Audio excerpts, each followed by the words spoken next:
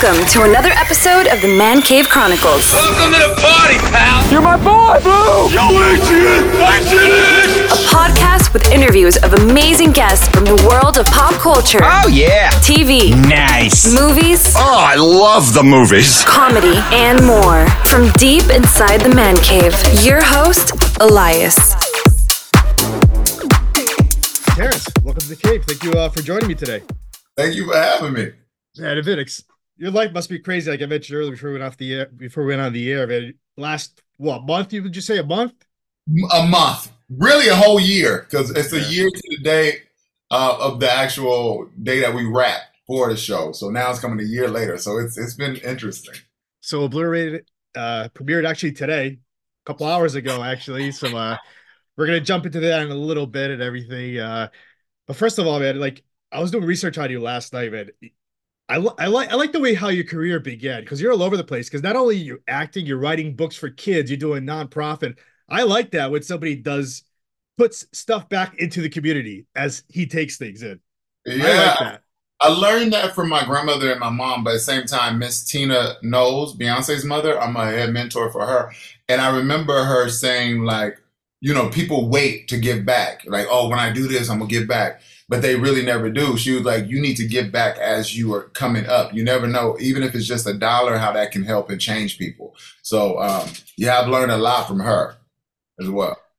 So yeah, we're jumping a little about the books in a second too. Like, so how did the acting bug hit you though? What made you get into that? To be honest, being poor and going through depression as a kid, not knowing what it was, and not wanting to be myself in a sense. So I remember coming up with different characters in school and going to school lying out of my mouth about what was going on at home and stuff. Just always been acting, wanting to be Eddie Murphy on Boomerang for like since I was 7. So, which was very inappropriate. We should have been watching that movie, but whatever. So yeah, that's how it all started. Just being, trying to be somebody else, not for fun, but on purpose to hide what was really going on. When did when did the reality kick in that you're going for it? And oh wow, in school, Mississippi Valley State, because I did like some church plays, and I got in trouble because I would never be able to actually make it to the performance. I would always do something bad, so they kicked me out the play. And then in high school, I got in a drama club. I was nervous, so I was like, I want to do the lights. I'm gonna be the lights and the director because I wanted to be the boss. But then when I went to Valley State, I was like, oh, I'm gonna be a model because I was tall and skinny and big old head. So I was like, okay. But then next thing you know, I started classes there, got in drama classes, and just fell in love with it. And I was like, oh, this is really, really cool. And then when I moved to LA to become a model still, my first runway show, the lady paid us with like T-shirts and a Baby Ruth sneaker bar or something. I was like, where the money at? And she was like, oh no, it's, you do it for the experience. I was like, yeah, I can't do this shit. I need some food. I need some money. So then I got into acting and just being an athlete, knowing that, I was like, I need to find out where the work is. Where's the work? I know there's some type of work behind this. I know that you can't just make it or be discovered on a gas station. You need to, like, where's the work? So then my godmother, Don Steinberg, she was like, you need to become an artist. So I started going to class and just pushing it, taking it very seriously. So even now, after I won my Emmy, I was still going to classes, and I still do now. Wow. That actually, I had a question written down for you. Like, how do you perfect your craft more and more? How do you get better? Classes. Like, you have to treat it like you have to treat it like a sport. You have to treat it like a doctor would, or new medicine. Like, you got to study. Like, it's every day you're stepping in somebody else's shoes. So if you're not going to the gym, reading the script. If you're not reading the script, you should be in class. If you're not in class, you should be auditioning. If you're not auditioning, you should be doing something, watching movies and different things like that to actually, get to know exactly what you're trying to step into. And people watch a little bit. Not like a weird people watch, but people watching, like, see, because the world is full of all these amazing characters. You just have to look around. You mentioned like studying and everything. Is there somebody that you look up to? Do you watch their movies or TV shows to try to get yourself better too? Well, right now I would say myself. But before, I definitely Eddie Murphy has always been an inspiration for me.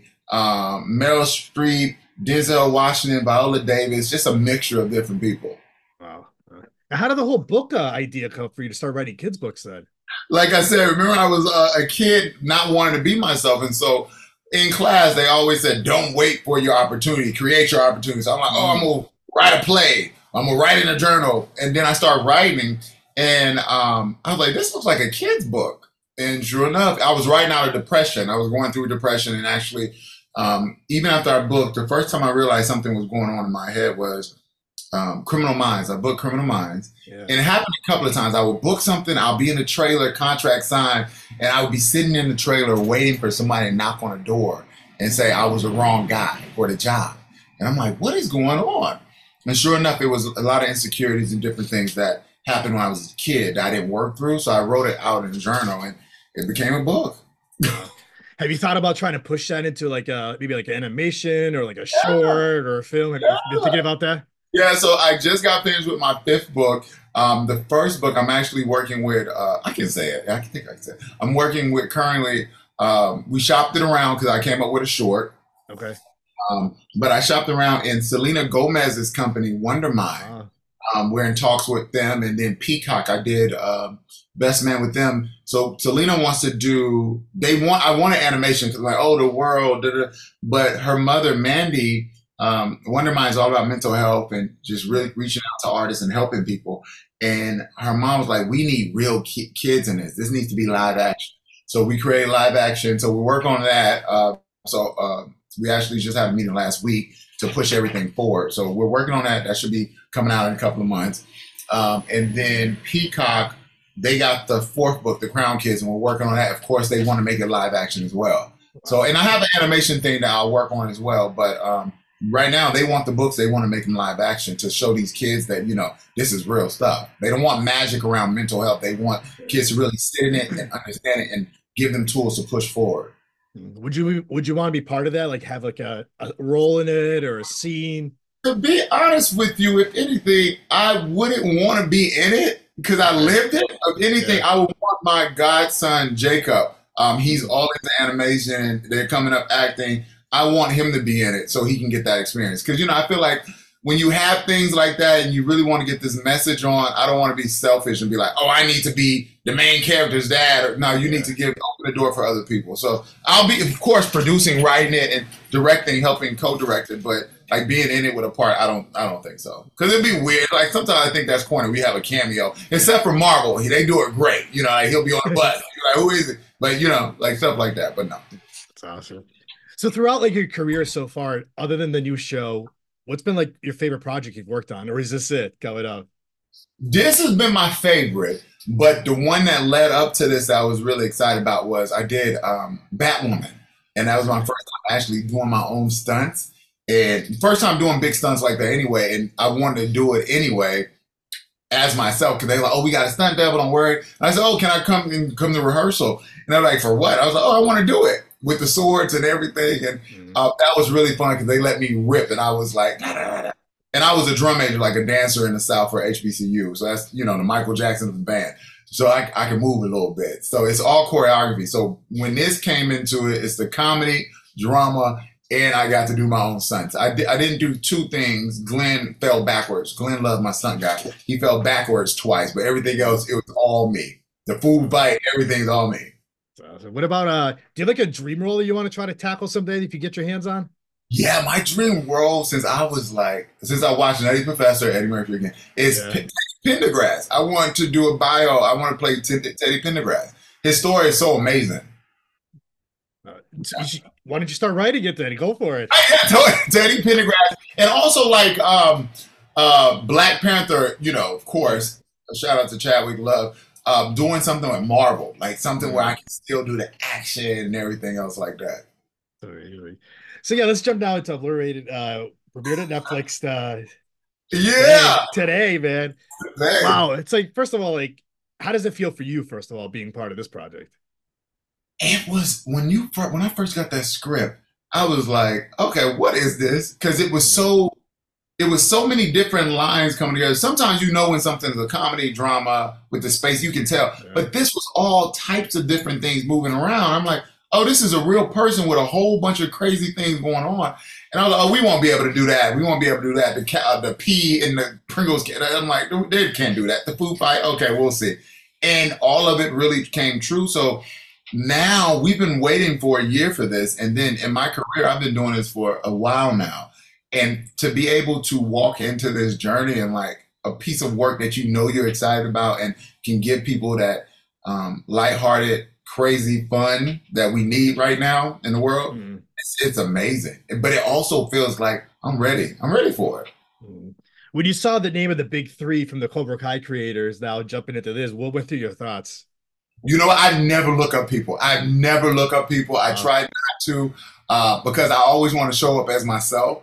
And I used to get in trouble because they were like, you're meeting with such and such. I'm like, okay, great. They're like, have you researched them? I'm like, no, because then I'll be performing or whatever. But when I met John, Josh, and Hayden on the, and of course I love Cobra Kai, but I didn't just research them. When I met them on the actual Zoom, I just fell in love with them because all of them are like three personalities, but then each one of them are those three personalities in one. It's really weird. They're like triplets. So what can like because like the Cobra Kai fans are going to tune in to watch this. Oh God. So you've already seen of all the posts and everything. Like, so what are you hoping to get out of this series when they first tune in? Of course, we want the fans, but please do not let your children under 12. Somebody needs to sit with them and talk to them through it. Yeah. My nieces were like, oh, we're doing a block party, we're making flyers. And I'm like, do not. I have to call my sister-in-law, like, do not do that. Everybody in the neighborhood is going to go crazy. But I hope it focuses and energy that is a huge success like Cobra Kai. Who wouldn't want that? I think they're going into their 6th season. Yeah. Yeah, they're huge, and they're the nicest people in the world. So just staying humble, huge success, and more seasons. That's right. Yeah. So we see you as Trunk, which I love the nickname Trunk, by the way. So tell us a little about your audition, first of all. Like, how were you approached for the show? To be honest, people always say they can tell when I'm a happy person, but when I'm hungry and sleepy, they say that's when the monster comes out. So when I read Trunk's side and they were talking about the hungriness and da-da-da, and I was like, okay, this seems familiar. And so I approached it as just me being a part of myself and putting on his shoes a little bit. But he's powerful. In the beginning, you see that he's powerful, he's on, and he's like, I can take out the muscle with no collateral damage in a crowd of people. So you know this man is crazy. He gets stabbed, he throws a dude out the window. I did all that myself. Wow. But you can see the power, but then also you see the sensitivity. You see he's a big bear when it comes to McKnight. He's a little like a teddy bear. He really looks up to McKnight and loves his team. And I just approach it like I would like my everyday self because I'm like 6'6", but when it comes down, I write kids' books. So people don't even, they're like, you got tattoos and you're big as hell and you write children's books. So I approach it as if I was just putting his shoes on because he's an amazing, complex being. And even in the scene you see us messed up and fucked up and everything, but when we had to go in that warehouse, you saw us become that unit again.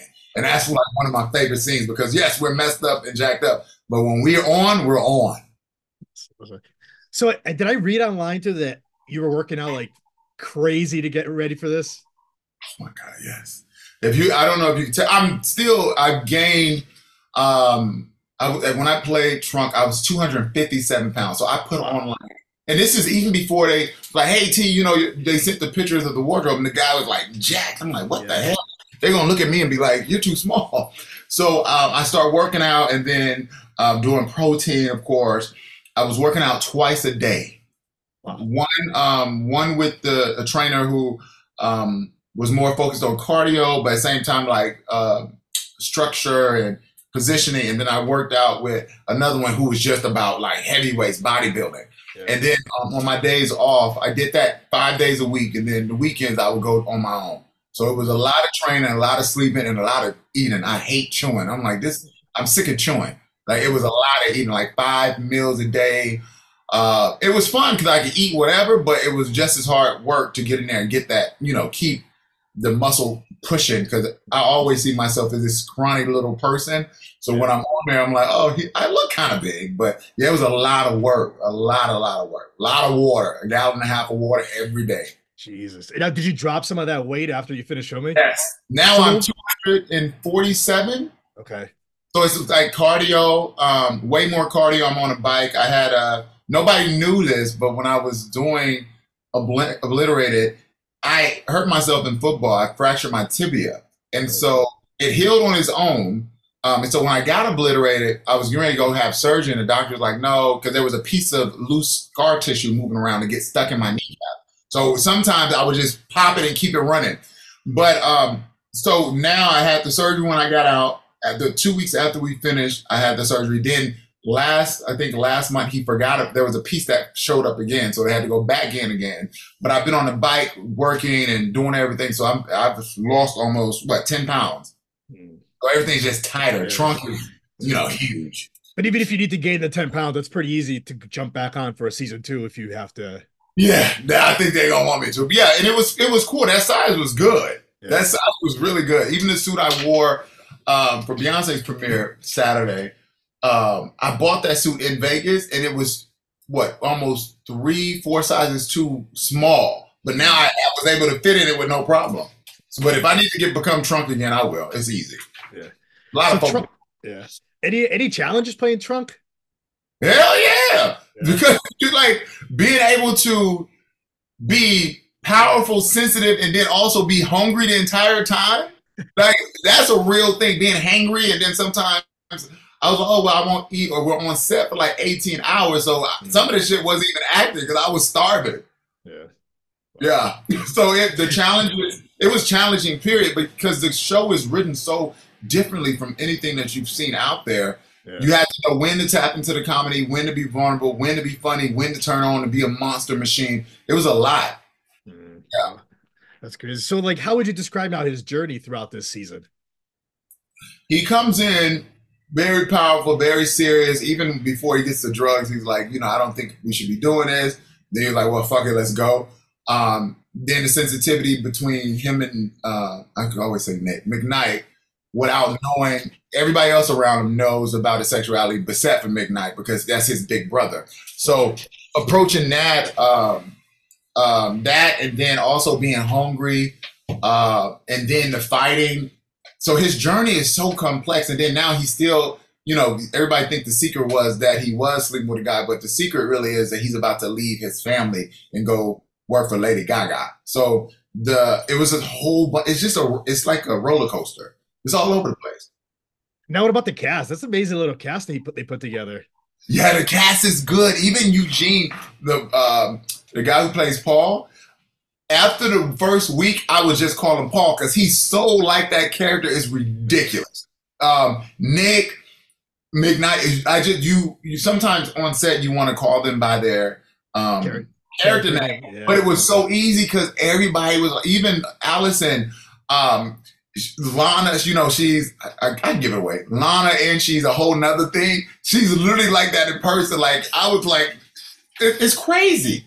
Eugene, Shelley, she was so cool. And most of the girls, all the girls are tomboys in real life. So that's why it made the show even better, because the girls were crazy as well. Like, I said the girls are more like boys and the boys are more like girls on set. The girls are like, oh, cool, you need me to jump off of this? Cool. I'm like, oh my God. So the girls were cool. The girls were really, really cool. You know who impressed me was Kimmy. Kimmy is amazing. She's amazing, right? She's amazing. This is her first big thing. Her and Allison's first big thing. And Kimmy, it goes a lot with her journey in this. She literally didn't get the role. The deadline came out. The other girl got the role. Kimmy gave up, and she said like she was in her, she was remodeling or something. Her toilet like exploded or something.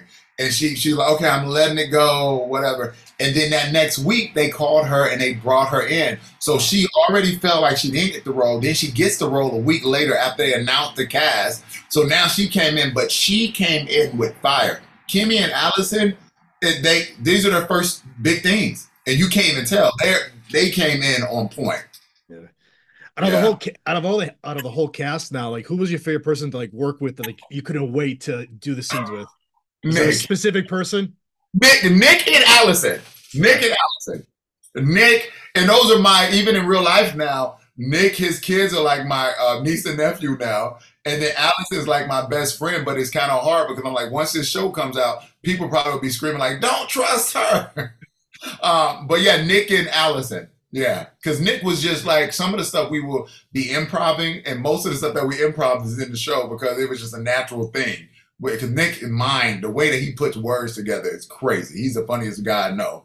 And then Allison as well. Crazy, funny, and the way that their minds work. So being on set with them, it was, you never knew what to expect.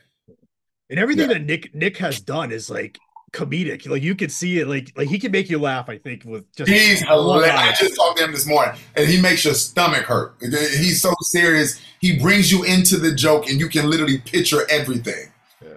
Yeah. Awesome. So like for the fans and the viewers that watch this, like what are you hoping to remember mostly about your performance? Is there a specific thing you want them to remember? I want them to see that at the end of the day, it doesn't matter. And it's something that really, I'm getting goosebumps because this is really good. It's going to be something like after COVID, a lot of people still don't understand that it doesn't matter what race you are, what sexuality, what color, it doesn't matter. COVID didn't give a fuck. COVID, if you got COVID, like people were scared. So this show, I want people, especially from my performance, I want them to see no matter what your sexuality is, no matter what color you are, no matter where you're from, you can literally save the fucking world. Yeah. You know what I mean? Just be yourself, focus on what you have to do, and anything you want to do in this world, conquer it. Yeah. Ignore the noise and just go for Ignore the noise. And when you have the right people around you to support you and love you, your team, your tribe, it doesn't matter what the outside noise is. As long as those people are on your side, you're always going to come out on top. It's amazing. It's amazing. Terrence, now what's next for you now? Any other projects that you're allowed to tell us about that you got coming out? Yeah, I did a movie with Marshall Cook, Zachary Levi, and Joe Carnahan. He was the actual director, called Not Without Hope. It's about the football players who had the tragic, they passed in 2007, I believe, off the Florida waters. They got caught in a storm. So I was in Malta. After I finished Obliterated, I booked that. I was in Malta for the summer for almost 3 months in Italy. And we were in a tank. So they were recreating this whole storm. So we were in a tank from 5 p.m. to 6 a.m. in the morning, in a tank where they were creating the waves, and you're like, oh, cool, this is fun the first couple of days because you think it's a water park, but these waves are going up to like 20 feet, knocking you down. You're in the water, you're doing stunts without knowing you're doing stunts, because I felt like I was going to drown a couple of times, and you come up and they turn everything off and people are clapping, and you're like, I needed help. And they was like, oh, we didn't know if you were, it was great. It looked so real. I was like, yeah, I almost fucking died twice. Like, come down there. And then the guys, the scuba divers down there to save us, but they couldn't tell what was real or what was fake. But that movie is going to be very jarring. It's aggressive as well, but it's a whole, it's a whole nother thing because it's a real story. So I approached it with just making sure that Corey Smith was seen, but it was aggressive. And Joe Carnahan, if you worked with him, you know, he is the guy. He's the guy to do it. So I'm really excited about that. That should be out next year sometime. I was going to ask you, like, when is that? Is that early, like next year or sometime next year? I believe so. I think they're doing it. It's a theater release, or I really don't know. To be honest with you, they sent me a rough cut of it. I haven't been able to watch it because it gives me PTSD. I'm like, because I remember I had to get a tattoo after that one. Wow. Yeah. That's amazing. Terrence, we'll be looking forward to that too. We'll have to get you back on just to talk about the movie more. Yeah.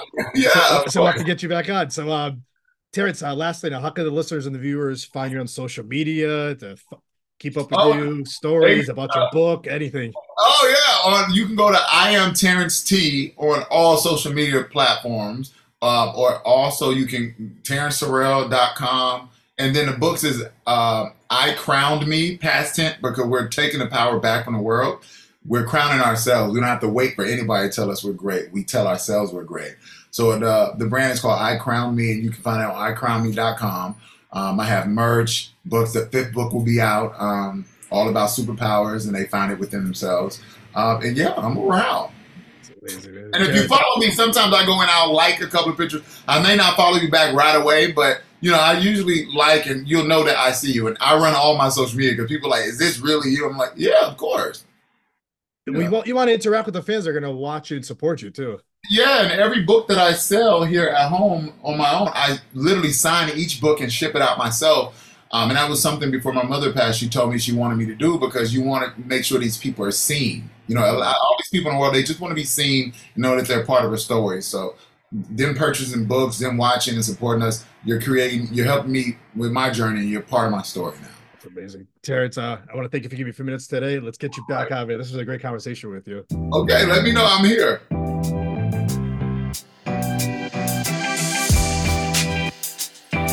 That's a wrap. That's a wrap, everybody. That's a wrap. Thanks for listening to the Man Cave Chronicles podcast. I finally get my man cave. You can find us on Twitter, Facebook, and Instagram at the MCC Podcast and our website, themccpodcast.com. Until next time.